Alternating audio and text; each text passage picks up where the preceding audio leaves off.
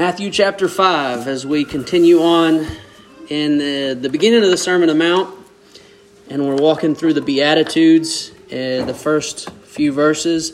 Beatitudes being a blessedness, a blessing that Jesus is proclaiming. It's a blessing in the context of the kingdom of heaven. It is a blessing for the citizens of the kingdom of heaven. These Beatitudes, they're not a laundry list of what you must do in order to get into the kingdom of heaven, but is the characteristics of someone who is a citizen of the kingdom of heaven. So there, I want to say it was in the 70s, there was a theologian / philosopher by the name of Francis Schaeffer. He's a really bright guy. Kind of hard for me to read his stuff. But he wrote a book in the 70s, I believe. And it was a book that considered the past, considered the history of the world. It considered the history of our culture, all in the light of the truths of Scripture and the reality of God. And he titled the book, "How Should We Then Live?" And so, with the Beatitudes, looking at blessed are the poor in spirit, blessed are those who mourn, we've considered the condition of mankind, the poverty of who we are before the Lord. We've considered the sadness of our sin in our lives and in the world.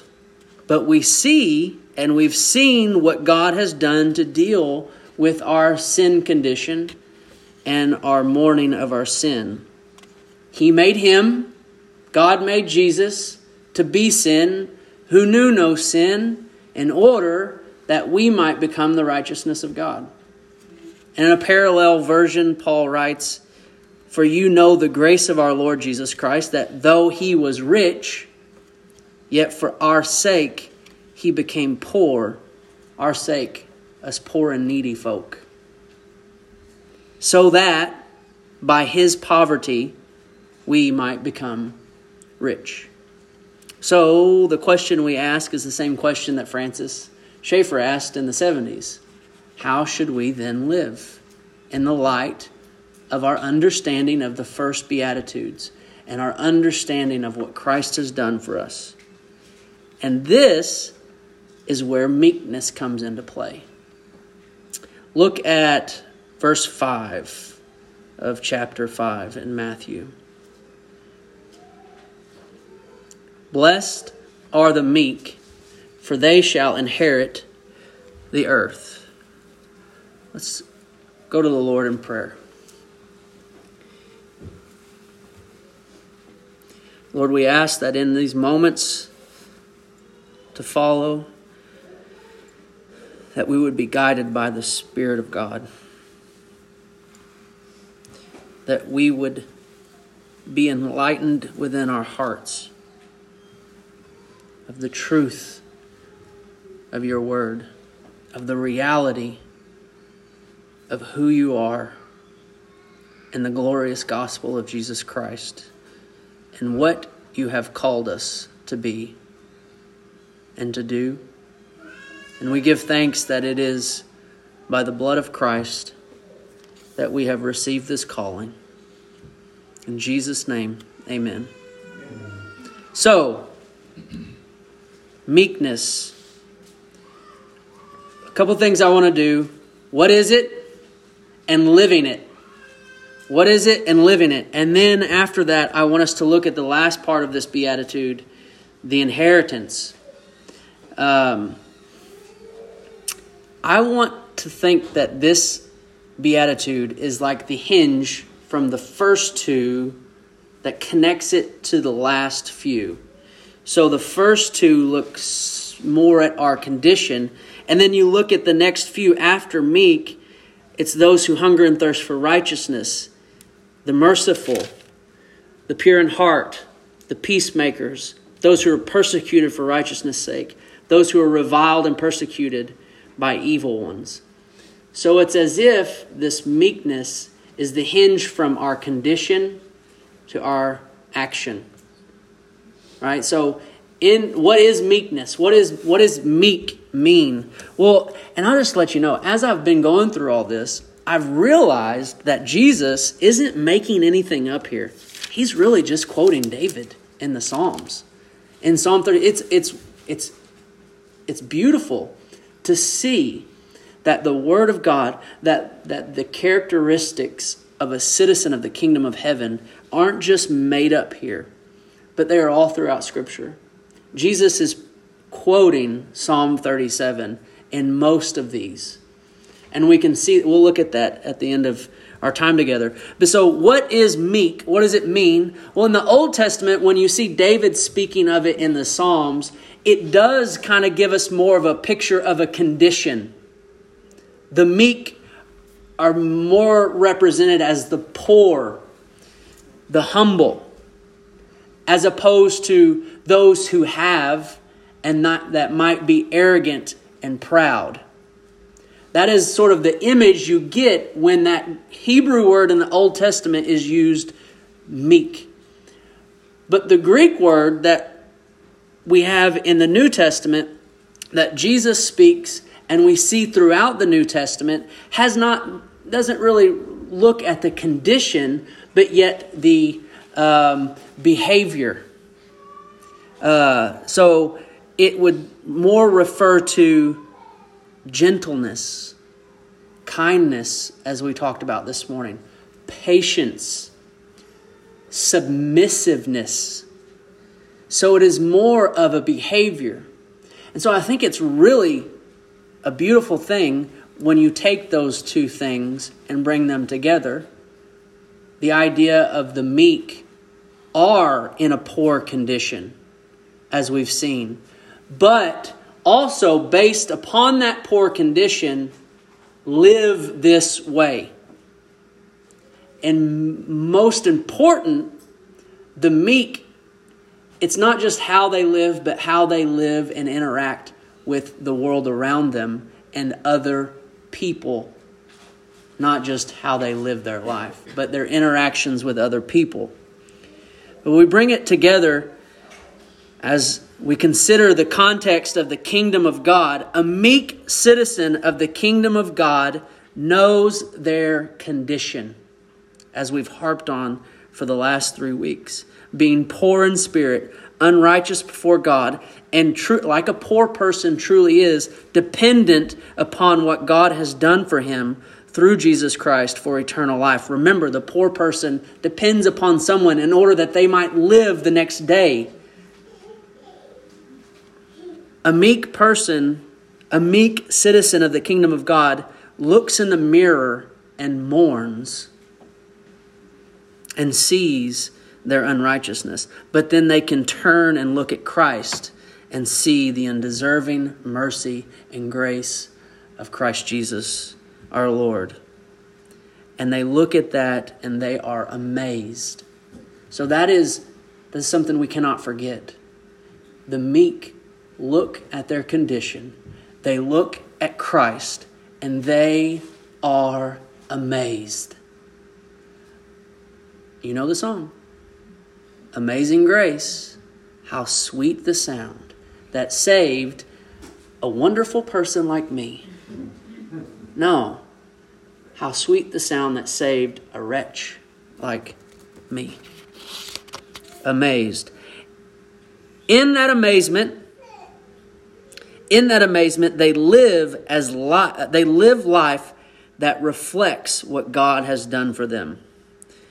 A meek citizen of the kingdom of heaven lives a life of gentleness, humility, patience towards all, friends and enemies, sinners and saints, those who love them, those who hate them, and are submissive to authority. So, as we walk through this, I want you to see that the foundation of a meek citizen of the kingdom of heaven, their foundation is the work of Christ towards them. That is the foundation of all meekness in the kingdom of God. So, now we move from what is it to living it. All right? From what is it to living it. I want to give you a biblical illustration. Actually, I think I have two. Two biblical illustrations and then the command that we find to live meek in this world. So turn with me to 1 Samuel 24. 1 Samuel 24. What's happening in 1 Samuel 24 leading up? David has been anointed by God as king of Israel. The problem is there's already a king of Israel in Saul. David is having immense success as a warrior, as a military leader, and Saul hates him. Saul has tried to kill him multiple times. Saul has pushed him, made him an exile, an enemy of Israel, and has put David on the run. David's hiding in caves and mountains. He's in fear of his life by King Saul. This is where we pick up in 1 Samuel 24. Starting in verse 1. I'm going to read the first 7 verses and then I'm going to skip forward and I'm going to tell you where I'm going in the rest of the chapter. Verse 1:24. When Saul returned from following the Philistines, he was told, "Behold, David is in the wilderness of Engedi." When Saul took 3,000 chosen men out of Israel and went to seek David and his men in front of the wild goats' rocks. And he came to the sheepfolds by the way where there was a cave, and Saul went in to relieve himself.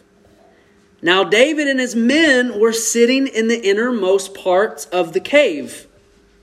And the men of David said, they got him, he's like, "Here is the day of which the Lord said to you, Behold, I will give your enemy into your hand, and you shall do to him as you shall seem good to you." Now, let me stop here. God has promised to David that he would be king.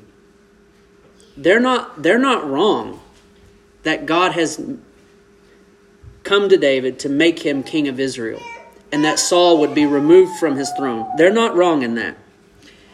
Then David arose and stealthily cut off a corner of Saul's robe. And afterwards David's heart struck him because he had cut off a corner of Saul's robe. He said to his men, "The Lord forbid that I should do this thing to my Lord, the Lord's anointed, to put out my hand against him, seeing he is the Lord's anointed." So David persuaded his men with these words and did not permit them to attack Saul. And Saul rose up and left the cave and went on his way, unknowing of what had just happened. Now, this is just, here's the problem with trying to wrangle meekness.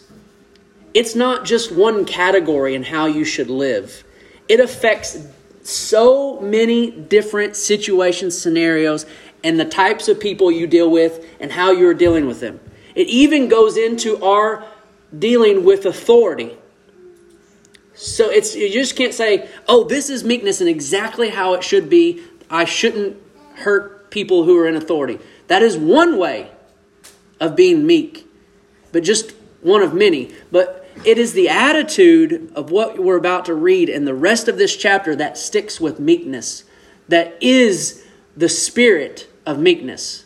Now listen carefully. Let's jump to verse 11. Mind you, David has walked out of the cave to Saul and said, "Hey, Saul." And then he says this, "See, my father, see the corner of your robe in my hand. For by the fact that I cut off the corner of your robe and did not kill you, you may know and see that there is no wrong or reason in my hands. I have not sinned against you, though you hunt my life to take it. May the Lord judge between me and you. May the Lord avenge me against you. But my hand shall not be against you. So, let's stop for a second. The spirit of meekness says, you do me harm, I don't repay evil with evil. Meekness says, you do something wrong, I am not the one to bring about justice. I am not the one to judge with your life. God is the judge. God will have justice. Verse 13. As the proverb of the ancient says, out of the wicked comes wickedness, but my hand shall not be against you. Verse 15. May the Lord, therefore, be judge and give sentence between me and you. David knows who is innocent, who is guilty, who has done the wrong, who hasn't. He knows. And see to it and plead my case and deliver me from your hand. Now look at 17. Now we have Saul speaking to David. He said to David, you are more righteous than I. The meek are citizens of the kingdom of heaven. Your righteousness does not bring about meekness, but the imputed, given righteousness of Christ to you through faith is what brings about meekness. He said to David, you are more righteous than I, for you have repaid me good, whereas I have repaid you evil. Verse 19. For if a man finds his enemy, will he let him go away safe? Notice the question mark. Like, that's crazy to Saul. It's crazy. That's why he asked the question. But he knows the answer because he says, so may the Lord reward you with good for what you have done to me this day. But notice, the reward is not immediate. The reward is not today. So this is already pointing to and understanding that the meekness, the attitude, the way we behave isn't based on the reward that we are looking to receive today, but that which we shall inherit on the day to come. Now you think, let's go ahead and turn to Titus. And as you turn to Titus chapter 3, we read it already.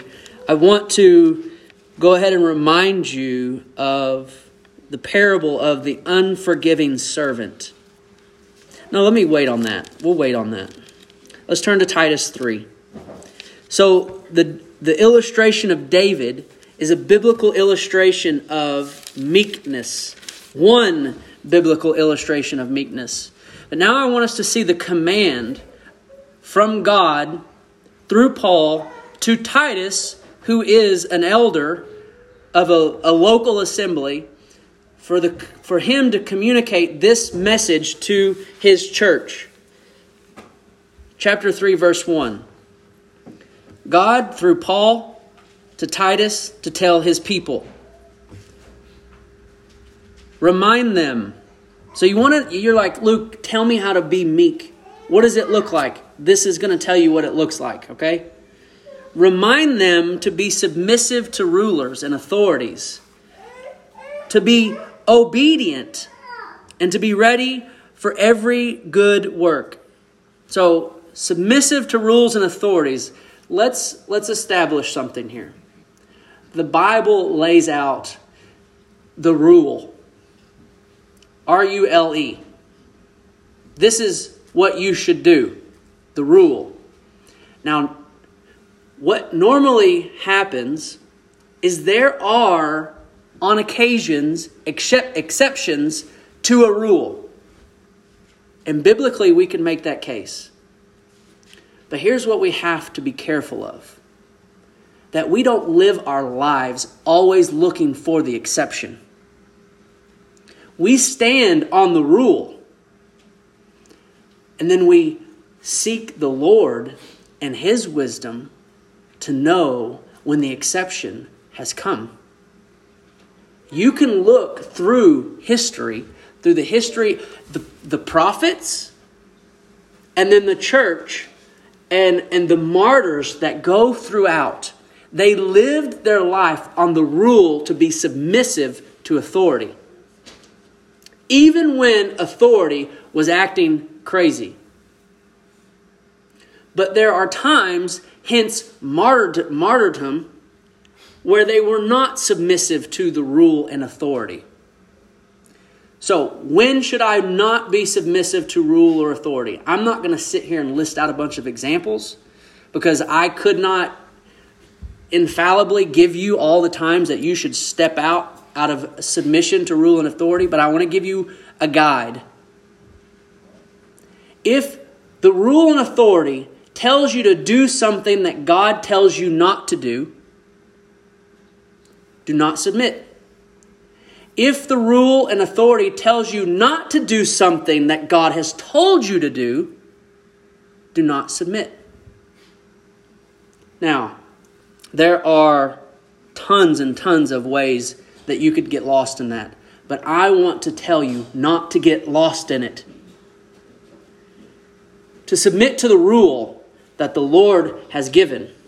And when the time for the exception to disobey the rules and authorities of this world, the Holy Spirit will awaken your heart and your mind to know that. And you better take that thought captive, that every spirit, and test it by the Word of God. And maybe it might lead to martyrdom. I want to tell you, if you're not ready to die for it, it might not be something you want to get behind. We want to get behind the Word of God, God Himself, and Christ Jesus our Lord. Stick to the rule, seek the Lord, and when the time for the exception ever comes, let Him lead you there by the power of the Spirit and the Word of God. Keep going. Verse 2. Notice to what degree and to whom all this applies to. God to Paul, to Titus, to the church. To speak evil of no one. To speak evil of no one in the church. No. To speak evil of no one. To avoid quarreling. To avoid it. Walk away from it. Don't entertain it. Don't engage it.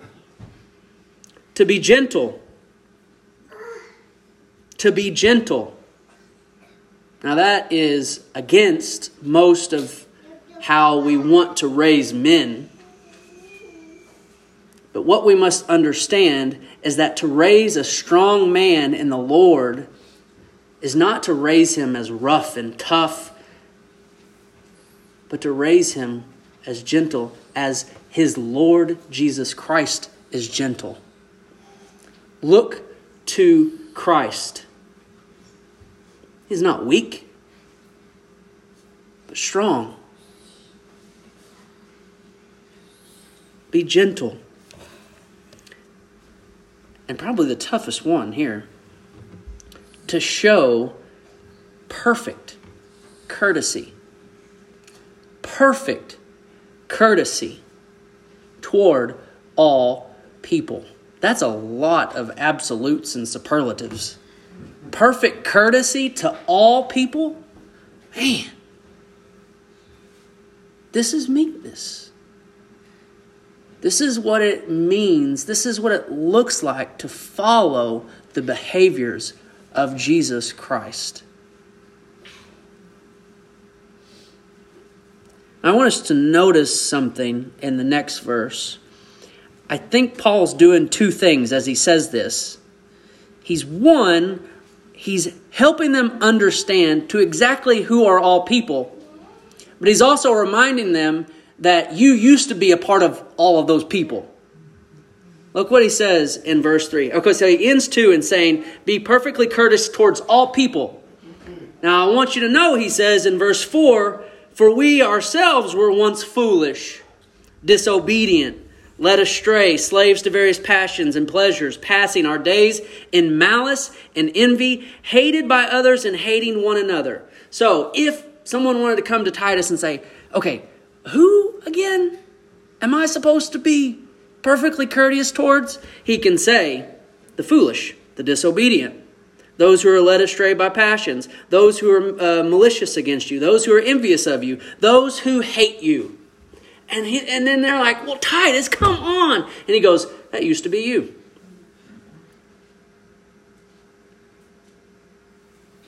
It's tough. Towards all people. You know, you do that with your kids, right?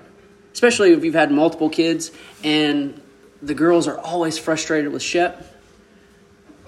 And I'm like, he's 3. You remember when you were 3? No, you don't. But you did the same thing. Be patient with Shep.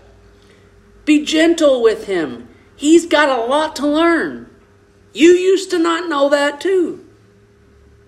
That's what Paul is telling Titus to tell the church. But again, we look at why in verse 4. We look at the foundation. We look at the reason. But when the goodness and loving kindness of God, our Savior, appeared. Remember, you used to be this. But when the goodness and loving kindness of God, our Savior, appeared, He saved us, not because of works done by us in righteousness. No, you used to be foolish, disobedient, slaves to passions and pleasures, malicious, envious, and hatred towards others. But He saved us according to His own mercy, by the washing of regeneration and the renewal of the Holy Spirit. You were made new. You were washed clean of your sin. And you were made new by the power of the Holy Spirit within you, whom He poured out on us richly through Jesus Christ our Savior. This is the basis of our meekness. Now, I have to say this, and I want us to think through this just for a second. We're going to go a little long today, and I'm sorry. Some of you may be thinking of some times where Jesus did not act so meek. He walked into the temple, flipped over tables, threw money everywhere, took a whip of cords, and drove out the people and the animals out of the temple. Well, that doesn't sound very meek to me. He said some pretty harsh things to some people, calling them garbage inside, saying that they were whitewashed tombs, just dead, full of empty bones, saying, woe to them, you hypocrite. Time and time again, Jesus acted a few instances where it did not seem so meek. A couple things. I challenge you to walk into a church, flip over tables, whip people out of the building, and not sin. You can't do it. You can't do it. Jesus walked into that temple a righteous man with a righteous indignation for the house of his Father. And He walked in angry and rough and tough, but without sin. So, when you feel this righteous indignation that you want to call it, welling up in your bones, stop and pray. Cleanse this anger from me, Lord. Not take this anger, but cleanse this anger of me, Lord. Make it righteous and make me act as you have called me to act. We don't want to take all actions and behaviors of a perfect person, the Son of God, and say, because He did it, I can do it. Because the Son of God did it, I have the permission and right to do it too. If you can do it without sin, by all means. But that does not mean we aren't angry. That doesn't mean we do not get upset in righteousness. But I want to point out of those examples that you will find in Scripture of Jesus being angry, Jesus being rough, it is towards the religious hypocrites. It is towards the religious heresy. Walk through the Gospels and find an interaction Jesus has with a sinner, like a tax collector or a prostitute. Find one instant where He is not meek, where He is not gentle, where He is not He does not show courtesy, and that He is not patient. Now, it does not change His stance on who they are and what they are doing. His words to them are, sin no more. He reserves His righteous anger towards those who are leading people falsely in God. Those who are misleading God's sheep. Those are the ones who churn up the anger of Christ. For a little homework, go and read 1 Corinthians 5 this week. I believe it's 5. Yes. And see, Paul takes this up and says maybe our eyes should not be on judging those outside the church. He says, I told you not to fellowship with sexual immoral people, but I meant in the church, not outside the church. If you are not fellowship with the sexual immoral outside the church, well then you ain't going to be talking to nobody. But guard the church. Judge one another. We must, if we have our backs together to be looking outwardly as the church, what are we going to see? The one behind us who's supposed to be with us, who turns around and starts playing in sin? No. We are to be looking at one another. The world will be the world. And that's why Jesus could walk to a prostitute and be gentle. You cannot expect someone without the Holy Spirit to act in righteousness. Be patient. But we should be tough on one another in love for the sake of repentance, for the sake of the glory of God. Go and read the parable of the unforgiving servant and see the basis of what the king expected of the servant whom he forgave much. I'll have to leave that there this morning. So quickly, I want to transition as we close to the last part of the Beatitude. Blessed are the meek, for they shall inherit the earth. For they shall inherit the earth. A few words that come to my mind as I thought about that this last week. Faith, hope, value, patience, and long-suffering. So I'm going to put these two together for the sake of time. Faith and hope. Imagine, perfect, it's raining outside. Okay, imagine that the rain is the wickedness of the world towards you. The unrighteous and their evilness towards you. Their sharp, scoffing words towards you. It's the rain. You need a roof to cover you from that rain. That is meekness. And that roof is built on the foundation of Christ's love for you. And that which holds the roof up, that meekness roof that protects you from the scoffers, from those who mock you, from those who criticize you, from the world of wickedness, the thing that holds the meekness up on the foundation of the love of Christ towards you is faith in the promise that you have an inheritance. Faith that God will deliver to you what He promises to deliver to you. Like David did not have to act against the wickedness of Saul because he had faith that God would do what He said He would do. And the other pillar that holds up the roof of meekness on the foundation of the work and the love of Christ is hope. Day by day, as you live in this world and they come at you, and they will, and they do, you have the hope of that promise. You have the hope that you will not just inherit a kingdom, that you will not just inherit the earth, but as it says multiple times in the New Testament, you will reign with Him on earth.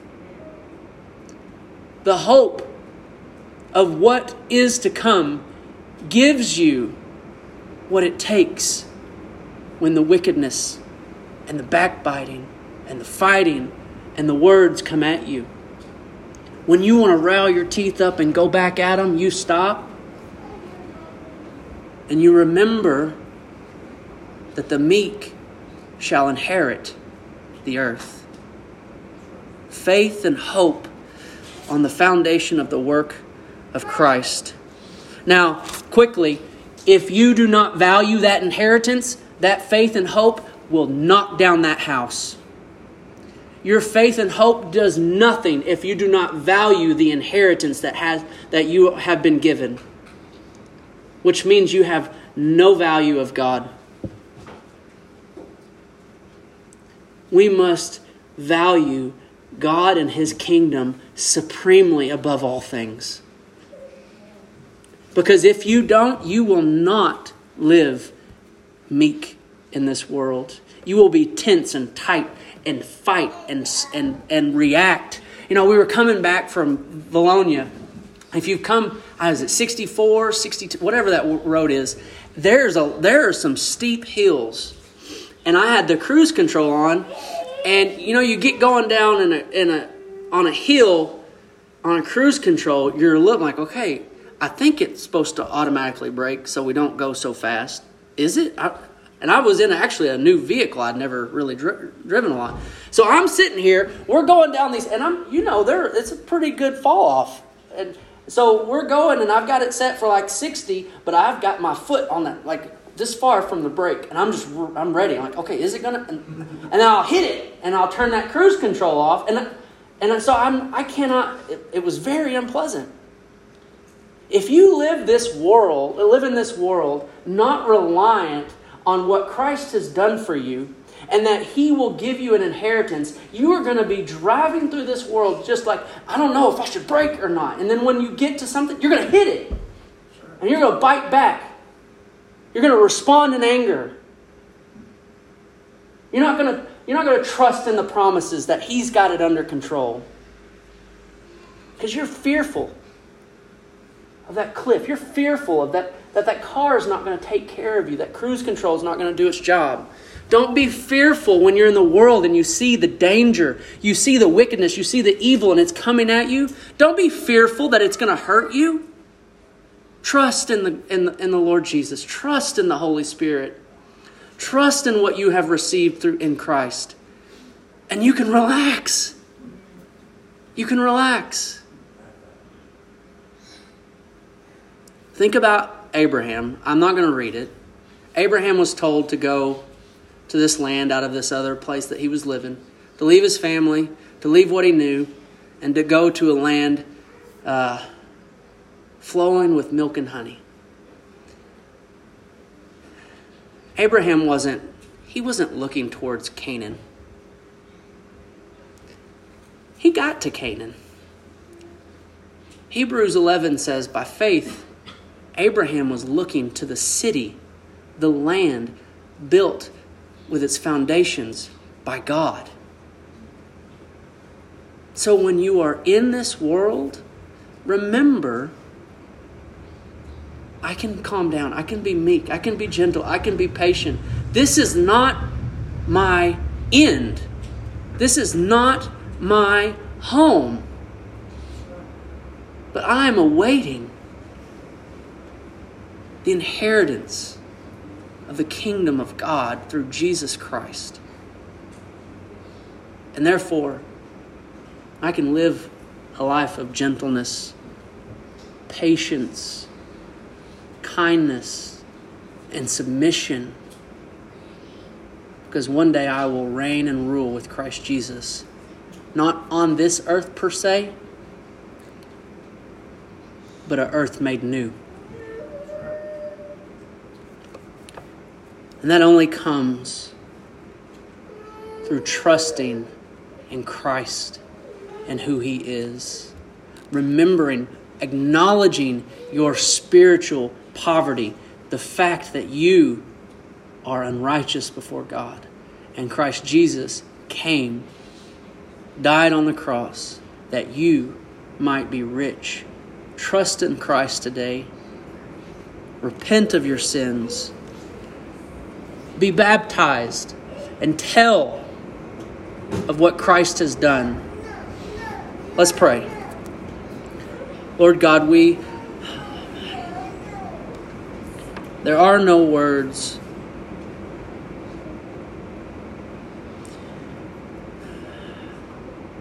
but by the mercies of who you are and what you've done, we ask that you would mold us, shape us, fashion us for your glory. Transform our lives to reflect the citizens of the kingdom of heaven.